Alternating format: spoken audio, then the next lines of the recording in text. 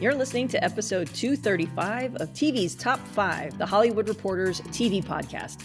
I'm Leslie Goldberg, the West Coast TV editor here at THR, and I'm joined by the one, the only, the great, the fabulous, the fantastic Daniel Feinberg, the Hollywood Reporter's chief TV critic. How's it going, Chief? Oh, it goes. Just getting prepared for Halloween. What are you dressing up as, Leslie? A skeleton, but more importantly, the bigger question is if I'm going to wear that costume actually out, because we're going to the Boy Genius show at the Hollywood Bowl on Halloween. Oh, fun. So I'm very excited. That does sound entertaining. Let's see. How elaborate a skeleton costume do you have? It's a zip up, so not very. It's like a onesie. Sounds very comfortable. And warm, which is what I'm hoping it is, so. We were just talking off air about how it's getting to be wintry in Los Angeles. It's not getting to be wintry in Los Angeles at all. It's not even really getting to be autumnal in Los Angeles. It's really pretty much the same as usual. I mean, I wore sweatpants last night instead of shorts because it was a little chilly out here in Burbank, but yeah, that was the first time in months. More importantly, the World Series is here, which is my indication that the long months of winter are right around the corner. So you've got the Texas Rangers playing the Arizona Diamondbacks. Not the matchup I think anyone really expected to see, especially at the start of the season. Should be a good, hopefully some good baseball coming up. Do you hear that sound, Leslie? Do you hear that sound? That's the sound of no one giving a shit because no one cares about the Rangers and the Diamondbacks? Well, there's that too, but I was going to say that's the sound of fives or tens or dozens of listeners hitting the 15-second forward button.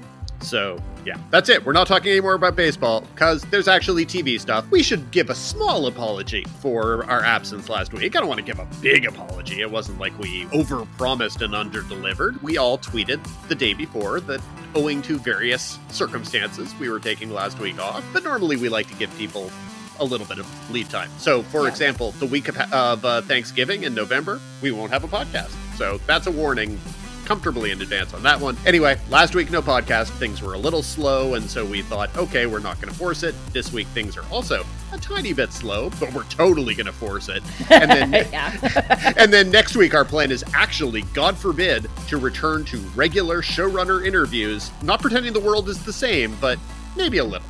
Yeah, I mean, we're trying desperately to not talk about the current state of the world, but consider this talking about the state of the world. I can't bring myself to, it's very heavy. Everything, like waves, arms, and everything. Literally everything is very heavy. With that in mind, we're going to try and spread some positivity here, except until we get to Critics Corner, which I hear is going to be, I don't know if Angry Dan's going to make an appearance, but I know that there is a show that is very triggering for you, Dan. So I already told you that Angry Dan might have come out if we had talked about it a month ago. This is going to be much more mellow, Dan, but there's definitely a high profile, somewhat prestige-y thing coming to television next week that I'll give a quick review to, and it's bad. Before we get into that, we got lots to discuss, so we're going to lead off where we usually do with headlines. Number 1.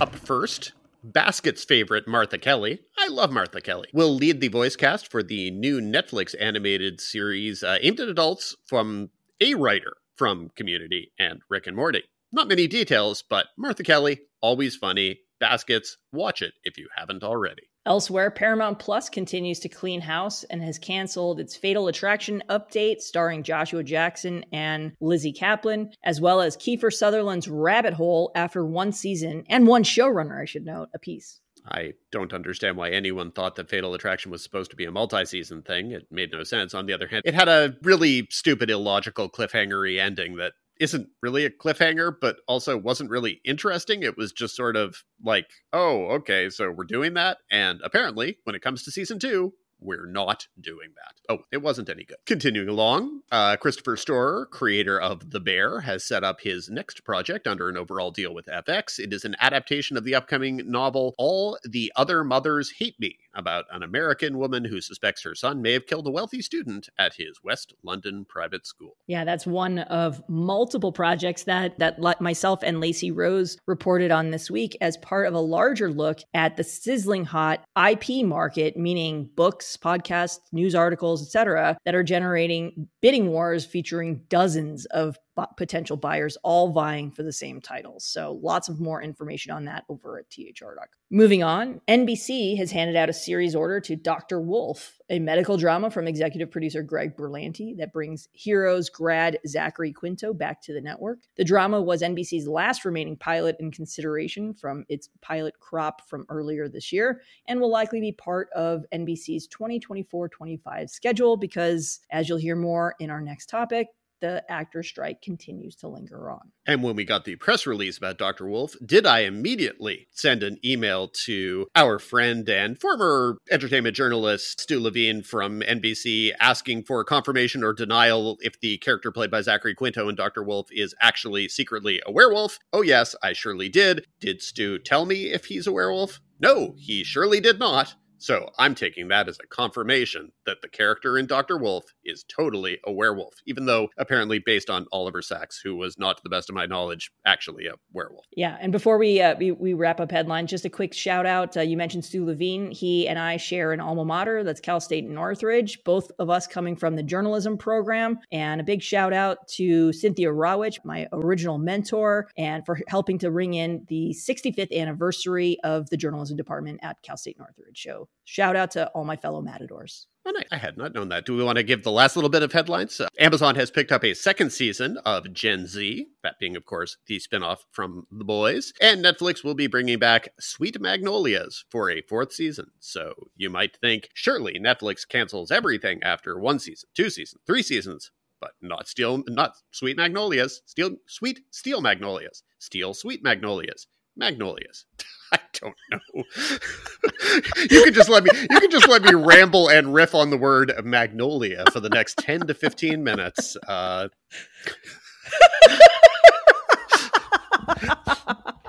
got nothing. I bet you did not think that was the point at which I was going to break you on this podcast. No, I was not expecting Sweet Magnolias, Steel Magnolias, Magnolia Steel Sweet. I don't know.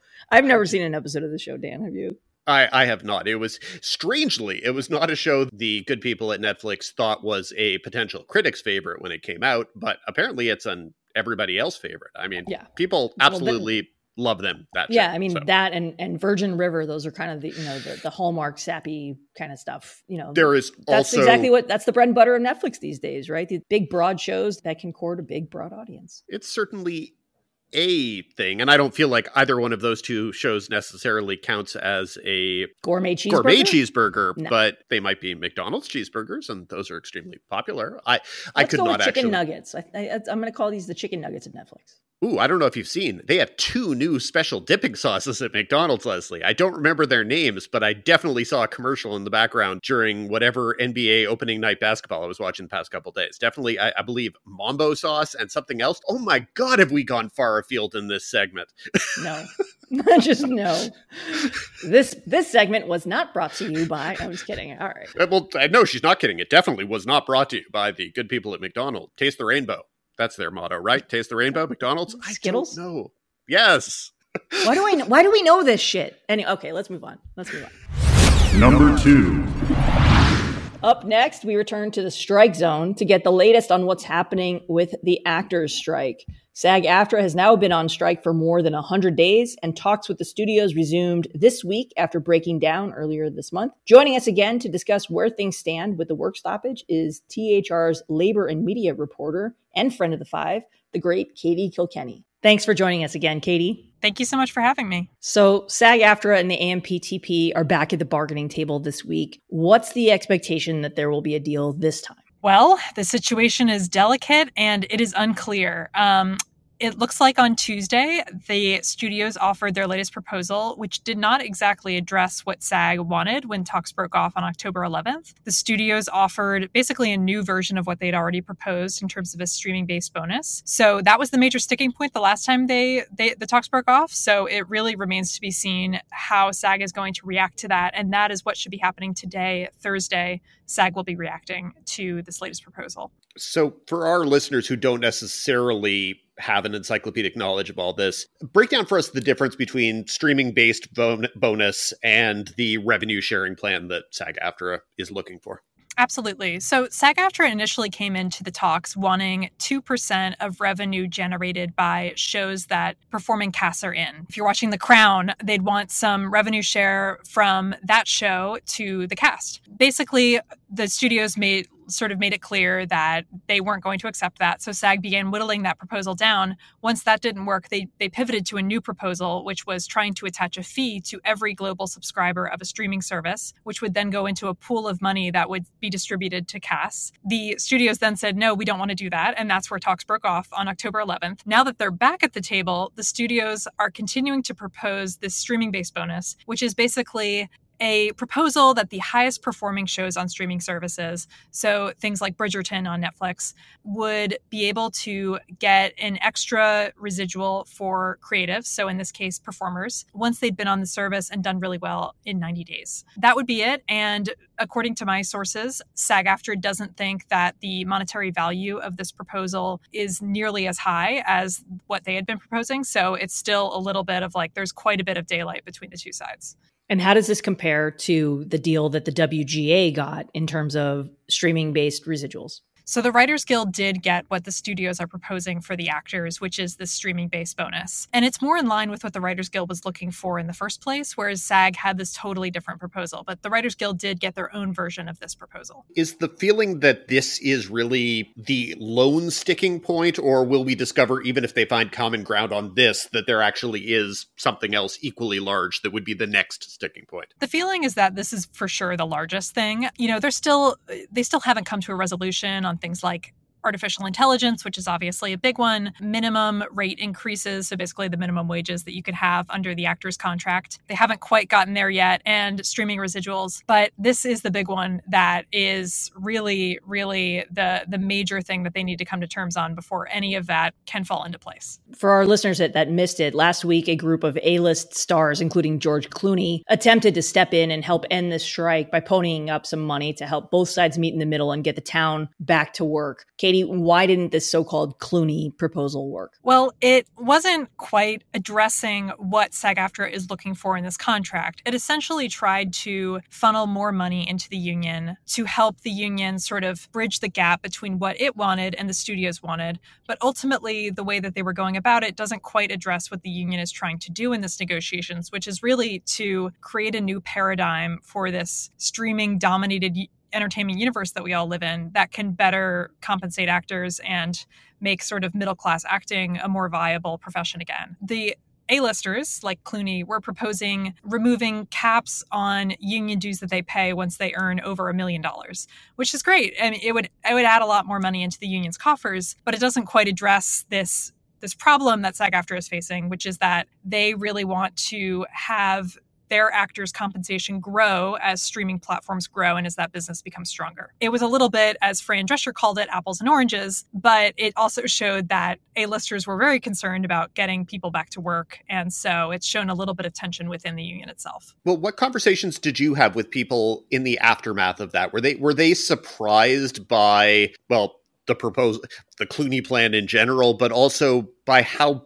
badly it was received? Because I feel like pretty much, at least in the sphere that I'm in, it was completely met with somewhere between incredulity and some mockery. There was definitely some surprise. I think that certainly the plan seemed to suggest that the actors hadn't really thought through what the implications are for a federally regulated labor union. That said, as we have reported in a recent piece, I think from the actors' point of view, they didn't think they were actually putting forward this like formal proposal, that it was all buttoned up. They were just spitballing ideas, according to them and their camp. So they just wanted to get things moving and to come up with new ideas because they felt that we had reached the stalemate, which is an absolutely fair thing to think. So I think they were coming to it with the approach of, we just got to try something. And then the union was maybe taking it a little bit more seriously than they had intended. Yeah. And I mean, what's surprising to me is that from a pragmatic point of view, it's the SAG doesn't want more money from its actors. They want more money from the studios. So while it feels like Clooney and company's heart was in the right place, it's really like these multi-billion-dollar companies are the ones that need to be shelling out more money, not the Clooney types. I mean, although if they want to continue to pay more in dues to help some of their lower members, I don't necessarily think that that's a bad idea in general, but I think in terms of the contract and everything else and what they're on strike for, that's not the solution. Absolutely. And now that they've offered it, perhaps this idea will be resurfaced once the strike is over and the contract is resolved. But for now, it doesn't really quite address what the issue is. Yeah, donate that money to all the strike funds, and all the below the line workers who have been out of work since before the summer, since the writer strike started in May. That's a lot of people in this industry are hurting, and I'm not just talking about the lower level actors. I'm talking about the crew all the way down to the lowest person in the credits, or the very, very last person in the credits at the end of the movie scroll, or whatever it is.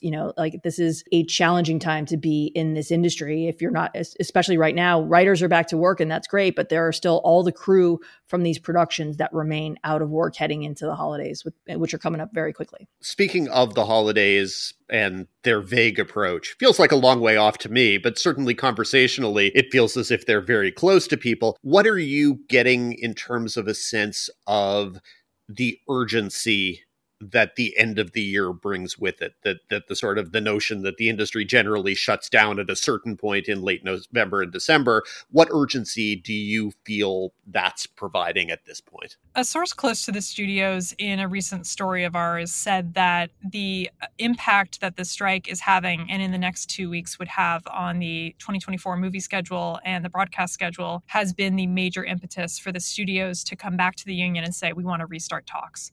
So that is the big seeming propulsion from the studio side. And certainly it's something that is distressing people, that if production doesn't get restarted soon we're in the holidays, and that normally is a time that people take off. Who knows what would happen if, production did restart in a scenario like this where people have been out of work for so long. But it is something that is weighing on people and is a big motivator in these restarted talks for sure. Yeah, the sooner that they can get a deal, the sooner productions can get back up and running. And everything that I've heard is a lot of the below the line people are going to want to work through the holidays, with the exception of the actual day of the holiday, whether that be Thanksgiving, Christmas Day, or New Year's Day. So expect, if there is a deal, I would not be surprised to see a lot of these productions go through the usual time that Hollywood shuts down. Katie, thank you so much for joining us. For our listeners, continue to read Katie's excellent strike coverage over at thr.com. You're doing an incredible job covering all of this, Katie.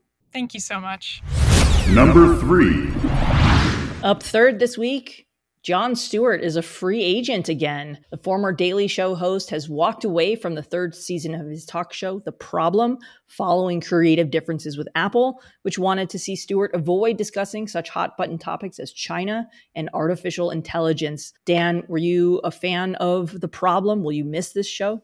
I'm not going to miss it. I like the problem. The thing is, I see what you did there, Dan. It's sort of what Magnolias. Exactly. Words are weird. No, the show, I don't know that the show ever exactly found itself, but I think that the show very clearly was more confident in the second season. I think that the show had to find what its structure was going to be, what its voice was going to be, particularly what its tone was going to be. I think that was, for me at least, what the biggest problem was with the first season, was that it sometimes wanted to be very, very serious about things that back in the day, Jon Stewart was more able to be adroit in being both funny and serious about. It sometimes he decided to turn off the funny at all. And when he does that, sometimes he leans into sanctimony in a way that doesn't play well tonally. Whereas when he finds the funny as well, he can be as sanctimonious as he wants, and it hits home. And I thought a lot of the second season did that. I thought a lot of the second season, the interviews felt like they were getting more traction. To me, the second season felt very close to what Apple probably thought they wanted from Jon Stewart. But then this whole story of the cancellation of the show and the way it's being reported as a disagreement about these two key issues that they were on different pages on, that then just becomes a confusion to me. Like, what was it that Apple thought they were getting? Yeah, I mean, sources say that season 3 of the 8-episode season was already in production at the time of the disagreement. Apple decided to not move forward with it after Stewart walked away. So technically you could call it a cancellation, but there's some wiggle room in there. And sources told me that there had been tension between Apple and Stewart ahead of the show's third season return over topics featured on The Problem. Those same sources noted that Apple approached Stewart and informed the host that both sides needed to be, quote, aligned on topics that were going to be featured on The Problem. Stewart then balked at the idea of being, quote, hamstrung, as a source described it, by Apple, which threatened to cancel the series. And then instead, Stewart wanted to have full creative control. And after Apple threatened to cancel it. Stewart told the tech company that he was going to instead walk away from the show rather than have his hands be tied by them in terms of what he can and cannot discuss on the series. Lots going on there. But in the meantime, I hear there's an opening for the Daily Show host, Dan. Yeah, that's kind of the funny part of this, obviously, with the first funny part being, why do you hire Jon Stewart if you're going to hamstring him or put boundaries around him? And why do you hire him in this landscape where viewers are so very aware of both the corporate interests and then the comic interests of the funny men? So somebody like John Oliver takes great pride in tweaking his business daddy and in making fun of Warner Brothers Discovery, David Zaslav, formerly, just all of the ownership groups that he's had to go through. He likes tweaking them. There's obviously a large difference between biting the hand that feeds you and biting the hand that feeds your corporate parent, which is the difference. Like, biting the hand that feeds you is John Oliver making fun of HBO and its corporate ownership. Biting the hand that your corporate parent needs to survive becomes a different thing. On the other hand, I don't feel like John Oliver has been shy about, commentary about China, commentary about AI, etc. And we know Apple has been incredibly guarded and protective about the use of technology on its shows in terms of scripted stuff and how that's presented, et cetera, because it does have, as you are insinuating here, a lot of vested interests with other companies. I don't think it requires insinuation to say that the Chinese marketplace is a big deal for Apple in the same way that the Chinese marketplace is a big deal for Warner Brothers Discovery. The Chinese marketplace is trillions of dollars. Of course, I understand the desire to be wary. I don't think that's the thing you're supposed to do necessarily when you hire someone to be an unfettered voice, is to put fetters on them. That clearly is not going to be the thing that looks good. No, there's no version of this that looks good for Apple. The question is just if this causes you to revise any of your feelings about Apple versus if it just confirms things you already pretty much just figured. And in that case, then what did Jon Stewart think he was getting into? Yeah, everyone, of course, immediately jumped into it turns out that the Daily Show is looking for a new host. And, of course, that's ridiculous. It's ridiculous on several key levels. The largest level being that Jon Stewart is much too expensive to ever give any consideration to taking that job. But also, at this point in his career, why would Jon Stewart want to go back to a daily grind? He wouldn't. No sane person would. To me, though, like, if I'm the Comedy Central, Viacom, Paramount, whatever, all the the ownership groups, I feel like you owe it to yourself to make a call to Stewart. And it's not, it's a call that probably begins with, look, we know you're not going to come host the Daily Show again, but ... And then it continues with, is there a host we can get you to endorse? Is there a host who might make it more likely that you might come back and do a monthly spot or a weekly spot, bi-weekly spot, whatever. Or specials, time to the elections or special or world events, anything. What can we do that would get you back in the family to whatever degree you thought you wanted to be involved? I mean, he still executive produces that, right? Sure, he does, but what that actually means on a practical level, who knows? He was very supportive of Trevor Noah. He came on the Daily Show a few times. He passed the torch in a literal way, and the show still probably does need his stamp or seal of approval. And obviously they're in a position on the Daily Show where they knew it was not going to be easy to replace Trevor in the same way they knew it was going to be impossible to replace John. But they've had their little struggles. There were the reports that Hassan Minhaj was going to be the front runner, and then that got a little bit torpedoed by the New Yorker story. And you can go to Hollywood Reporter and check out the video and story where Hassan explains or gives his side of the allegations of fabrications within his comedy routine. And it's a whole additional conversation as to whether or not you feel as if comics are beholden to actual literal documentary truth. And, he has different feelings, and he draws a distinction between when he's doing his stand-up routine and he can go for emotional truth, but he views himself as a comic storyteller, versus what he did on Patriot Act, where he viewed himself as a comic news person, which required truth. Unclear. There was whatever the situation was in which Roy Wood left the show. That was kind of painted as a, he would have loved the main desk, and it just didn't happen for whatever reason. And either one of them would have been great hosts for The Daily Show. And so we're back to kind of that revolving door thing this week. Desus from Desus and Mero hosted, and I have to say that I found myself missing Mero. I felt like it was not a perfect fit for him. I would love for him to find a perfect fit for him. I would also love for him and Mero to be friendly and to bring back their show. Anyway, though, yeah, so, but with Jon Stewart, this kind of just points to the long journey that he's had since The Daily Show and the number of different hats he's tried to wear at different points, and to the truth that we don't really know what he wants to do. Like, he's written and directed movies. They haven't necessarily been well received, but is that a thing he wants to quote unquote master? There was the long time that he was developing that animated thing at HBO that had millions and millions and millions of dollars poured into it and yielded absolutely nothing, right, Leslie? I'm blanking if there was like a special that came out of it or something, right? Out of what? The HBO animated show. I have no recollection of that. Oh, there was the HBO thing that was supposed to be a live, not live, but an animated, semi-live news-related program that tested the bounds of immediate animation. I don't know that anything. No, I mean they scrapped it, and I don't think it ever aired. It didn't. I just wasn't sure if they had managed to salvage like a 30-minute special or something out of it, or if it was completely a loss. So I mean, honestly, they treated it. I'm looking up a story here from July 2017 in which there's a quote from HBO's Casey Bloys, who described it as thinking about it like a pilot or development. And the quote is, you take a swing and hope it works. In this case, it didn't. And you move on. And it was a multi-year process, though, in which it didn't work. Years of development. So and the read on that is millions of dollars.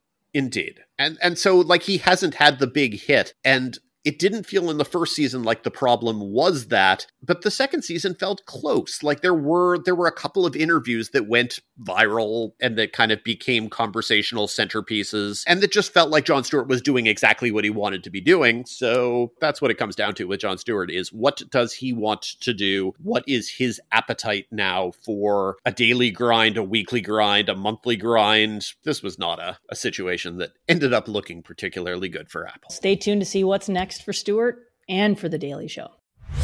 Number 4.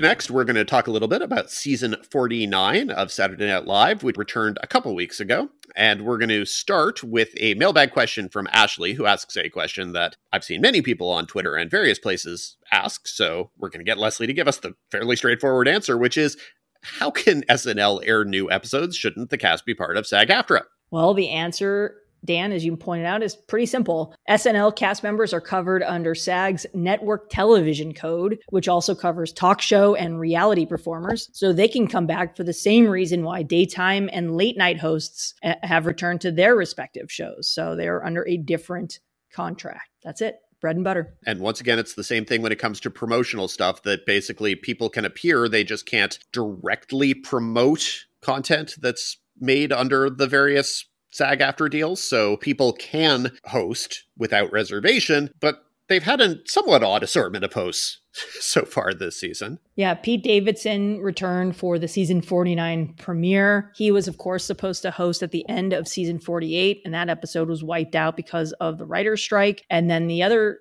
host that we've seen already was he pulled double duty. Bad Bunny hosted and was the musical guest. So yeah, Dan, what have you thought about this season? I mean, the cast has largely remained the same. Everyone came back from last season. There's one new face. I'll just say it. I quit watching the show at the end of last year. Was there a particular reason for that, or just... It wasn't funny.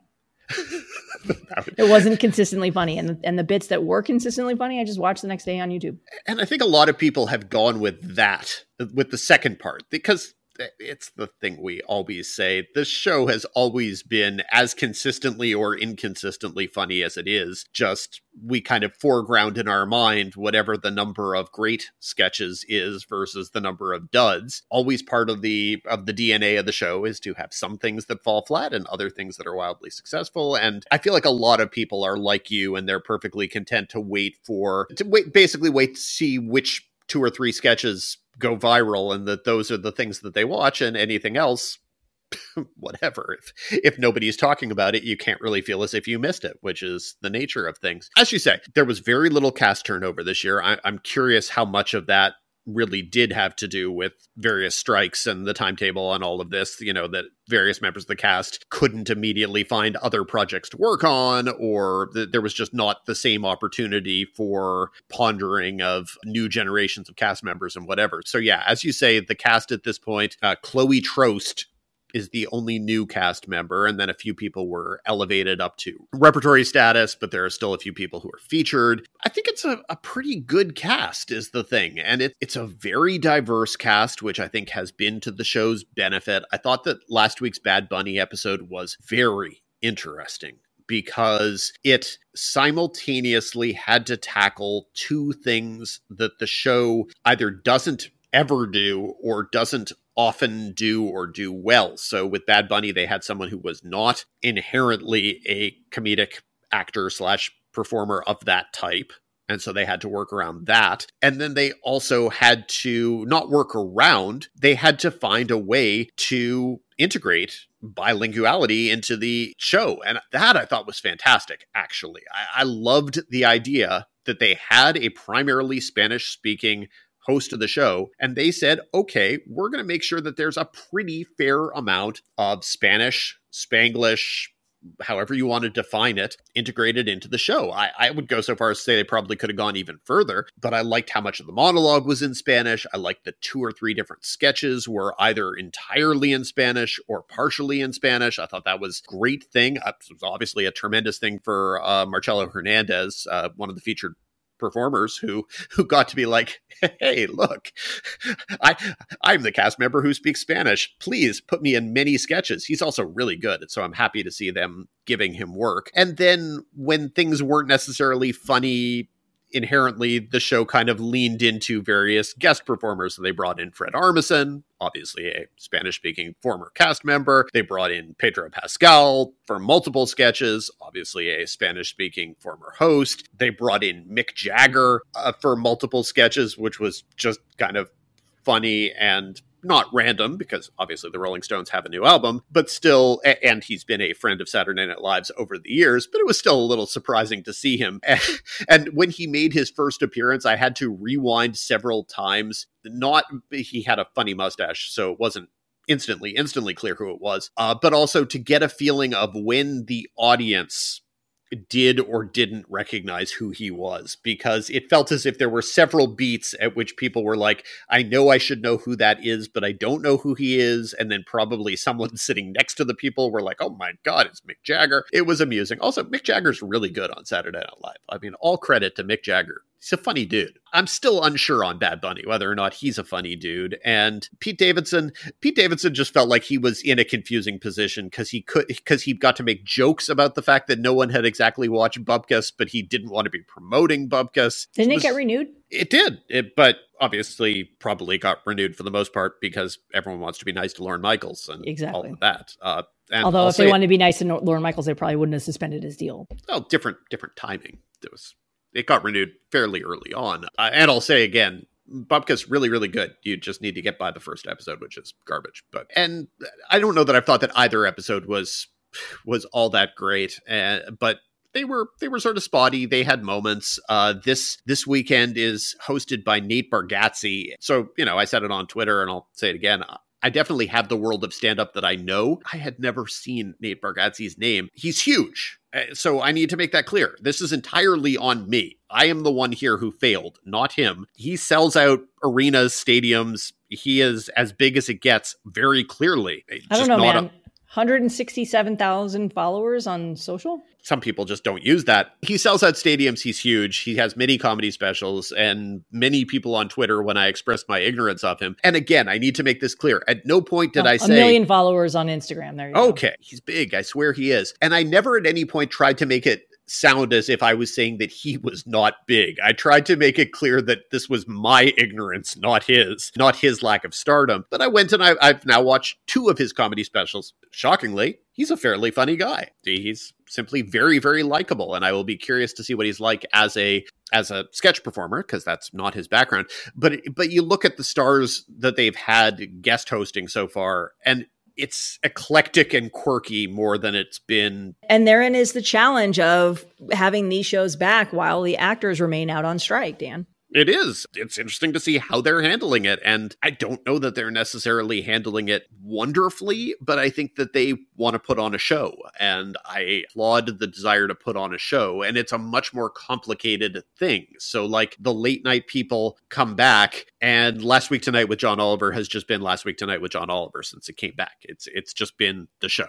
And of course it has. It's the writers, it's John Oliver. That's what the show is. It hasn't felt different. Saturday Night Live has felt different. I just feel like most viewers at home maybe can't quantify the ways in which it's been different. And they're trying to weather a complicated situation. And I like that they're trying to weather it and trying not to alienate anyone in the process. It's just been slightly bumpy. And we'll see if it turns out that Nate Bargatze's a funny guy in a Saturday Night Live way or just a funny guy in a stand-up comedy way. Because, again, it's not the direction that the show goes frequently when it comes to its host. Yeah, but this is also going back to what SNL used to be back in the day. This is a platform to expose artists and to other audiences, to new audiences, right? You and I have not heard of this guy, but if he hosts and he's funny and his stuff goes viral, well, mission accomplished. He's used that platform for exactly what he was supposed to do. Right. I mean, there's been a lot of music, when I was a regular SNL watcher, and now I'm having like all the nostalgia of like, oh, maybe I should start watching again. But I found so many artists that I wound up really enjoying because I was first exposed to them on SNL. Right. I work from home almost exclusively now. So the amount of new music and stuff that I'm exposed to is often through TV or movies. And SNL is a great platform for that. And the fact that they're going back to that now, obviously not their first choice because they have the limitations of the actors strike to work with. But if they're going to go back to using that as a platform for people that a broader audience should know, that's great. Lots of opportunity there for other people and artists. I concur.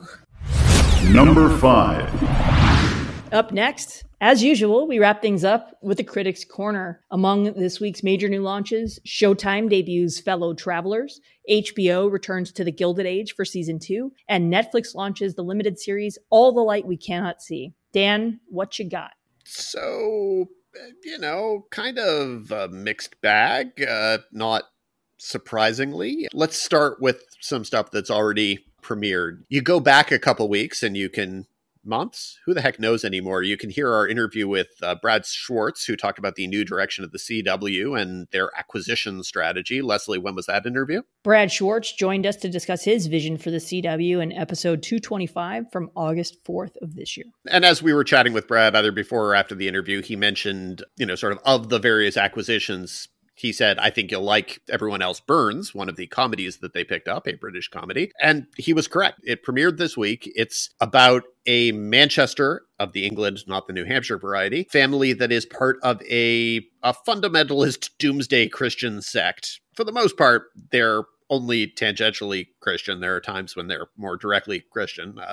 For the most part, it feels as if the creators they're trying not to offend anyone of general faith. They're trying to maybe offend some people of very specific fundamentalist faith, keeping in mind that none of those people are likely to be watching a family sitcom making fun of religion on the CW. There's a line they're trying to walk. The show is ultimately a pretty good family sitcom that's carried by the fact that the actors in it are great. Fans of The Inbetweeners will know Simon Bird as one of the stars of The Inbetweeners. They will not recognize him because he has a ridiculous beard and bowl cut combination that is basically Corky Sinclair from Waiting for Guffman. That's pretty directly, I would say, what the inspiration is. But a lot of the supporting cast is people who I didn't know and who I thought were really great. Katie O'Flynn is wonderful as the main character's wife. Amy James Kelly is very good as the teenage daughter who's about to discover that normal aspects of puberty become very problematic if you're in a fundamentalist cult. And Harry Connor is very funny as the true believer young child who likes to draw pictures of various family members burning in pits of hell. It's a show that starts off with this very broad premise, but that already by the 4th episode, you can see aspects of heart beginning to come through that I found were very likable. So kind of the best case scenario here is something like Schitt's Creek, where it starts off being this show that's basically like, ha ha ha, country bumpkins, ha ha ha, Schitt's Creek is a funny thing to say, and then eventually really became a show about a community and about a family and about a love story, etc. I can see how this could follow that direction. Now, of course, because it's a British show, it means that the first season is only 6 episodes. It's already been renewed for a second season, but I assume that's also going to be only 6 episodes, which means that its ability to adapt and evolve on the fly in the way that Schitt's Creek did is somewhat limited or somewhat more truncated. And I'll be curious to see how they do it and how organically they can make it. But here I am seeing that I'll be curious to see how a CW comedy acquisition evolves. So the fact that I'm saying that feels like a fairly positive thing. I liked this show a reasonable amount. So definitely a thing worth checking out. Premiering on Friday is the second season of Shoresy, the Letterkenny spinoff, which I found myself liking more than I expected to in the first season. And then the second season, it's pretty straightforward. It's like, this is not one where I'm going to go into any particular depth. If you like Letterkenny and you like Shoresy, you'll probably like the second season. It feels very much like that. The second season feels, to me, honestly, less like a wholly standalone show. It feels kind of like an interlude between seasons of Letterkenny, which is a minor disappointment. The first season, I felt like it was actually going into a direction where it could stand on its own. Here, it narratively stands on its own, but I don't know. For some reason, it felt more slight in the second season, which is not to say that Letterkenny is this hugely weighty show or anything. It's just, I really like the fact that this and Letterkenny, that they're both shows that come out every year, 6 episodes, 20 to 22 minutes per episode. You laugh for 22 minutes of funny wordplay, and that's all you need sometimes. So Shoresy's coming back to Hulu this week. Okay, so let's get into a little bit more depth here. The first season of The Gilded Age on HBO was a big swing for HBO. We had Julian Fellows on the podcast, gosh, must have been about 1 million years ago, which is to say probably about 1.5 years ago. Leslie, more specifically, when was Julian Fellows on the podcast? January 21st, 2022, in episode 152. Yeah, a little over 1.5 years ago then, in that case. Long time ago. And at the time, we talked with him, and you've talked extensively about that show's very, very long decade-plus evolution from the point at which it was supposed to be originally developed at NBC, and then did it move to Showtime, or did it not move? I know Robert Greenblatt was sort of attached to it. I think he's still an executive producer on the show. So I believe he's still an EP on it, but I can't remember where else it moved before HBO. If it was a long process. I think it was NBC turned HBO. The first season I didn't dislike, but I think what I said kind of in general about the first season is that narratively it didn't feel very cohesive or always coherent. And so you were watching it because Julian Fellows writes fantastic biting dialogue, and because the cast was absolutely out of control with Tony winners, Tony nominees, etc.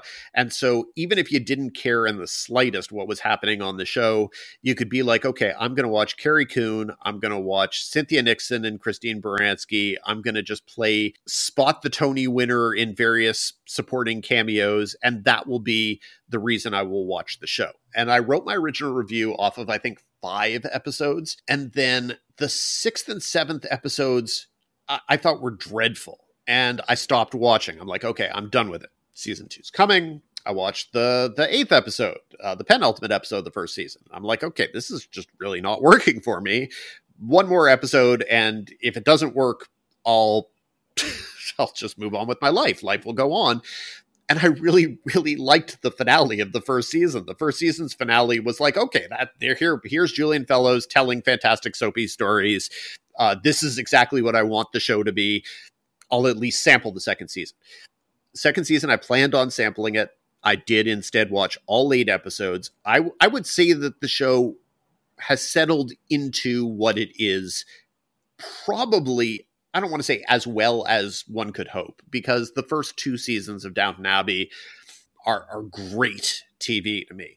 This is not great TV, but it absolutely much more clearly than the first season has the rhythms of Downton Abbey in 1880s New York City. The first season felt like it wanted to and couldn't quite hit.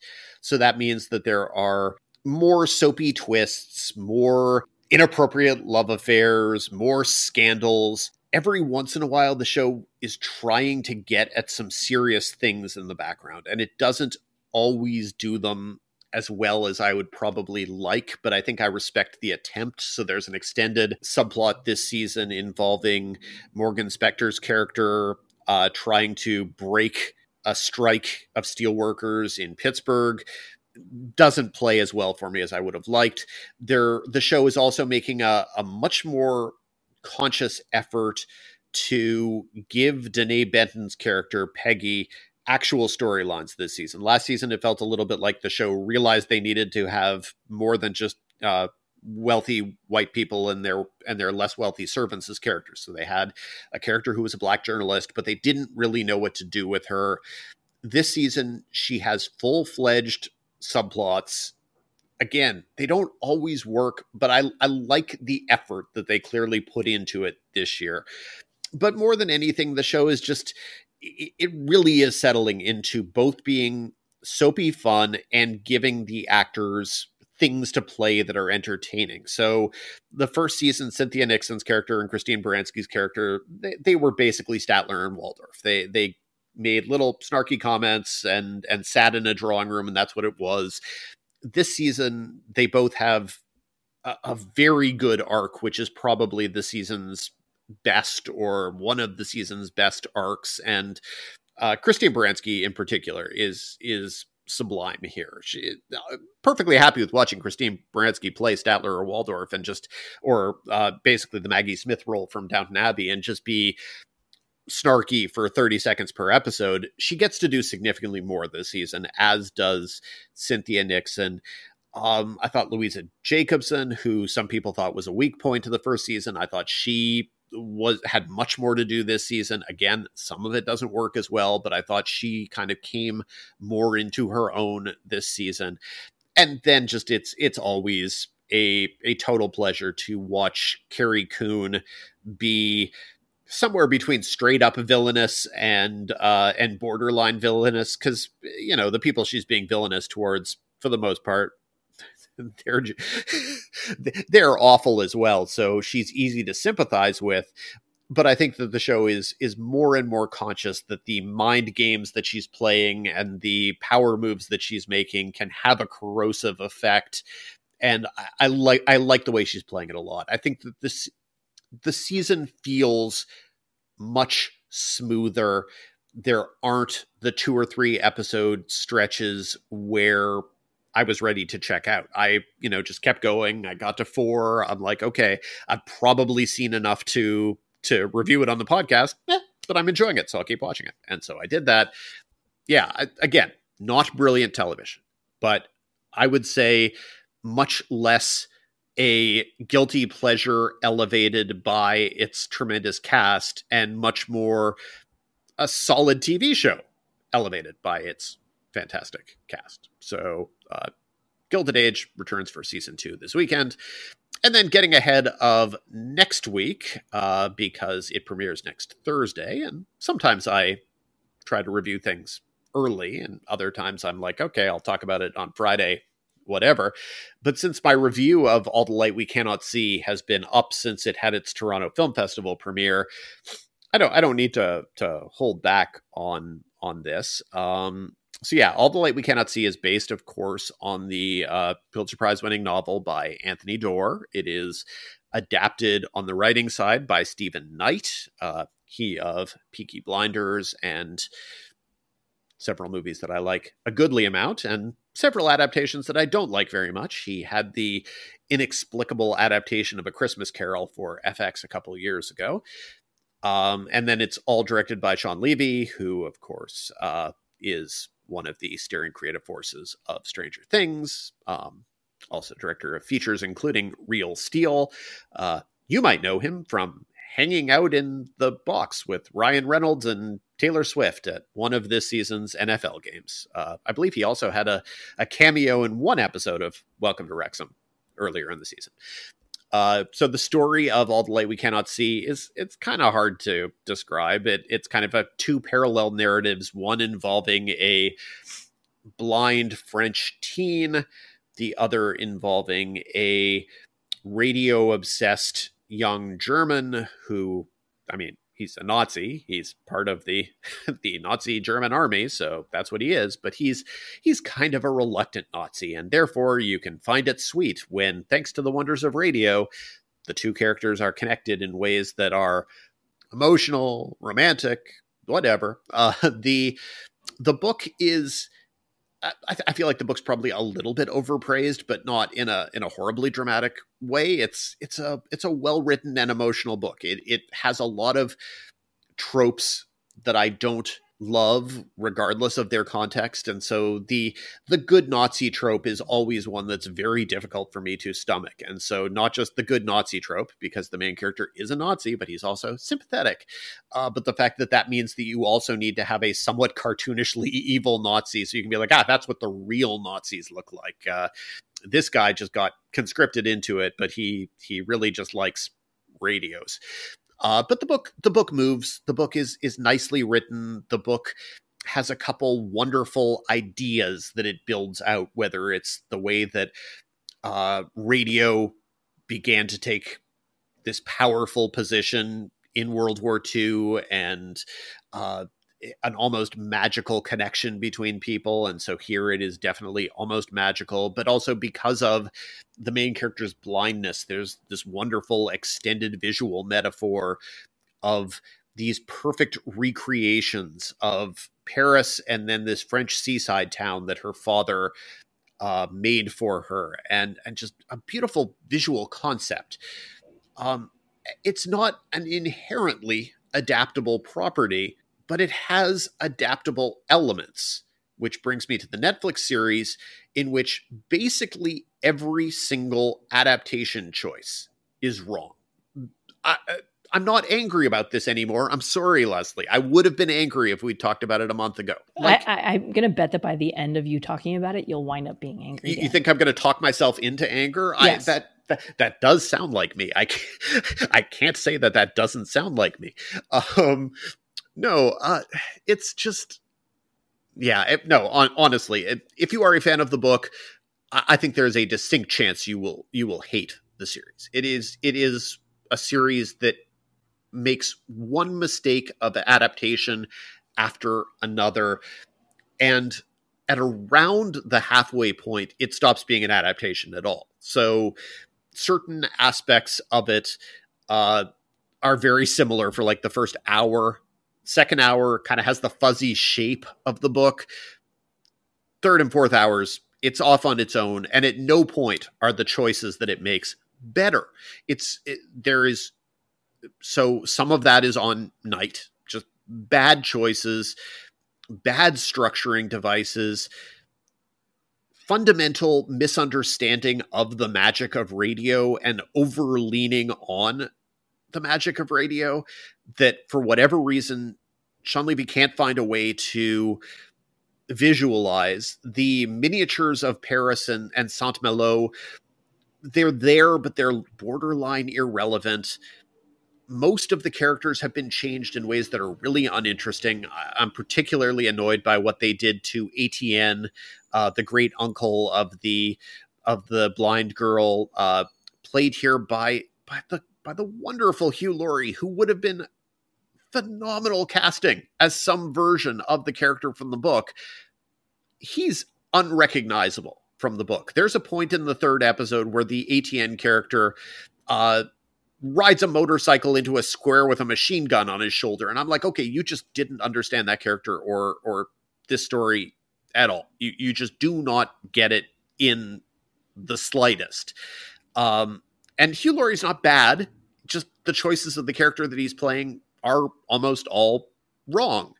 Mark Ruffalo as the main character's father, he is kind of bad. He's doing a broad and bland sing-songy Euro accent, and he's just he's sort of a sainted good guy, but no nuance. And the character in the book is not a hugely complicated character.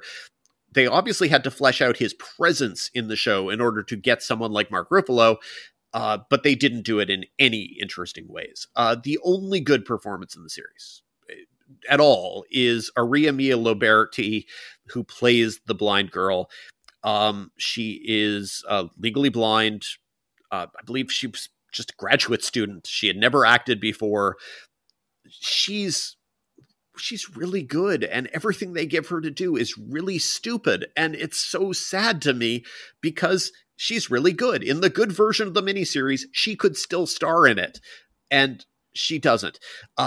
playing the charming young Nazi, Lewis Hoffman, who people will know from Dark, he's just horribly miscast. And he's horribly miscast in a way that throws everything around him out of sync. The premise in this innocent young Nazi archetype requires that the character be young enough that you accept a certain conscription, but also a certain naivete that's believable. And on the page, you kind of do. I don't think you do entirely. In the series, you don't come close because Lewis Hoffman is 25, 26, and he looks closer to 30 than he looks to 14 or 15. And so there are these stretches where they're pretending like this character is young, but instead he's a 30-year-old guy at an orphanage, a 30-year-old guy at a Nazi school, and at no point do you look at the character and go, oh, he was just too innocent. He couldn't know better. No, the guy's roughly Nazi age and he's a grown-up. He pretty much knows what he's doing, and so I'm not going to accept him as a romantic lead. I'm sorry, you cannot expect me to. And yet the show totally has no interest in the complexities of the fact that he is a Nazi and doing things for the Nazi cause. No, he's just sort of a somewhat callow love interest. It's such a bad piece of casting. And to me, even if everything else in the series worked perfectly, the miss in casting that character would drag everything down around it. I would say that the first 2 hours are just kind of a bland mess, and then the next 2 hours are horrible. But again, I'm not angry, and I don't have a deep investment in the book. Some people have a deep investment in the book. I have to imagine those people are going to be much angrier than I am when they see what the series is, because the series is not the book in any way. The series could have been better than the book if someone had had good ideas, like, I don't think Lessons in Chemistry. I think Lessons in Chemistry is a lesser book, and I think it's a better series because it comes closer to roughly achieving the aspirations of the book. But also, it makes a couple changes that work. It probably could have made a few changes beyond what they made, and it would have helped things. Anyway, to recap, premiering next week, All the Light We Cannot See. Unfortunately, it is just a bad example of adapting a prestige literary property as an attempted prestige series that does not in any way work. The Gilded Age is much closer to effective prestige. I thought the first season was hit and miss. Never quite achieved its goal of being an 1880s New York Downton Abbey. I think the second season comes much closer. I think it is roughly in line of what the show ought to be. Everyone Else Burns on the CW I found very likable, thought it had a lot of potential, and Shoresy, if you like Letterkenny, it's coming back on Hulu. Dan, you recapped everything, but you forgot a show. Fellow Travelers on Showtime. Darn it. First thing that I said. It's not that I wasn't listening to you. I was so eager to get to All the Light We Cannot See that I don't know, didn't. And, some people will probably take that as a sign about the quality of Fellow Travelers. And I don't think that's exactly the case for what it's worth. So Fellow Travelers is a multi-decade love story built around two Washington, D.C. based characters. Matt Bomer plays Hawkins Fuller, a State Department up-and-comer military hero who first befriends and then beds Jonathan Bailey's Tim, who is sort of an anti-communist true believer. Hawk gets Tim a job working for Joseph McCarthy, and so hence the title of the limited series. And over the years, their relationship shifts, changes. He marries the daughter of it. By he, I mean the Matt Bomer character, marries the daughter of a senator, played by Allison Williams. Allison Williams plays the daughter. The senator is played by Linus Roach. This all makes sense in my head. And the story takes place across 3+ decades because, we know from the framing device that in the mid-'80s, one of the two characters, it's not a surprise, but I'm keeping it a surprise here, even though you'll know the answer to the surprise within 3 minutes of the show, one of the characters is dying of AIDS. And so that's where the story goes. It is unavoidable that if you are going to tell a decade-spanning gay love story that begins in the 50s and features Roy Cohn as a character and carries into the 80s and AIDS, that it is going to draw comparisons by people like me, but also in your head as well, to Ageless America. It is not that. It is not that because it has no real sense of visual poetry. It has no real sense of narrative poetry. It is a very, very straightforward story that has been confusingly made into a decade-spanning story, but also confusingly structured. So like 5 of the episodes are very, very specifically based around the McCarthy hearings. And you have the great Chris Bauer playing Joe McCarthy, wearing a ridiculous prosthetic penis nose. It's just a dumb piece of makeup. And very good Will Brill playing Roy Cohn. But for the most part, it's very straightforward. None of the stuff with the McCarthy stuff is all that interesting, but it sucks up all the energy for 5 episodes. Then suddenly the last 3 episodes hop through time a little bit with no real specificity historically. They're just like, okay, here's one in the late 60s. Here's one in the early 70s, back to the 80s with a little bit of flashing back. It's a structural mess, unfortunately. What makes it work is that Jonathan Bailey and Matt Bomer are very, very good. The show is very graphic and very unflinching in its sex scenes, but the sex scenes are all generally tied to character-based things. Their relationship is a tough relationship, and it's got a lot of shifting power dynamics that play out through their sexuality. I thought some of that was interesting. Mostly, I liked the 2 performances. I think Matt Bomer is really great. If you've ever wondered what Matt Bomer would be like playing Don Draper, this is as close as you're ever going to get, because the character is that sort of smooth operator with a soul, but with also a healthy dose of amorality that kind of pushes him along. It's hard to like him, but Bomer makes the character very interesting. I thought Allison Williams was great. I think that Allison Williams has probably gotten a bad rap by the general backlash against girls, however appropriate or inappropriate that was. Inappropriate for the most part, but also the fact that people kind of decided that because they didn't like Marnie, that meant that Allison Williams was doing something very wrong as opposed to doing something very right. And I think if you look at Get Out, if you look at Girls, I think Allison Williams is really good at playing this kind of brittle, self-deluded character. And so here she plays a character who is married to a man who she thinks is the perfect husband and perfect father, but she's also aware that he has these secrets. And so she just has to keep lying to herself and that until that becomes who she is. And I think that Allison Williams is tremendous. So basically you take 3 main characters, bit of a structural mess to the story, whether the structural mess of the story and the drag of it all. Like this really, realistically, this is a movie. And it's a 2-hour movie that in 2022, 2023 media becomes a television series. That's just what it is. I think it would have been better told with a little bit more efficiency. I think it would have been better told with more clarity as to whether it was supposed to be a story exclusively set in the 1950s, a story set in the 1950s and 1980s, a decade-spanning story. It wants to be all those things. It can't be. But I think the acting is very good.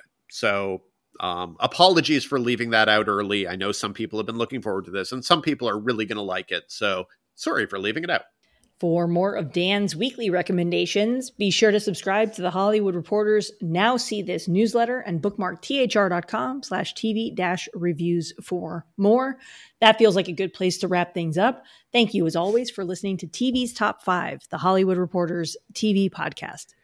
Be sure to subscribe on all of your various podcasting platforms. If you like us, rate us. If you really like us, write a reviewy thing. They help spread the word of mouth. Come say hi to us on the social medias. She's at Snoodit with 2 O's. I'm at The Fine Print, Fien. we're always happy to hear from you. If you have questions for future mailbag segments or future topics, because this week we wove a question that was mailbag question into a topic. Why not? We can do that. We're magical. There are no rules, Leslie. Anyway, the only rule is if you have a question for mailbag segment, email us at tvstop5@thr.com. That is tvstop5, the numeral 5, at thr.com. Until next week, Leslie. Until next week, Dan.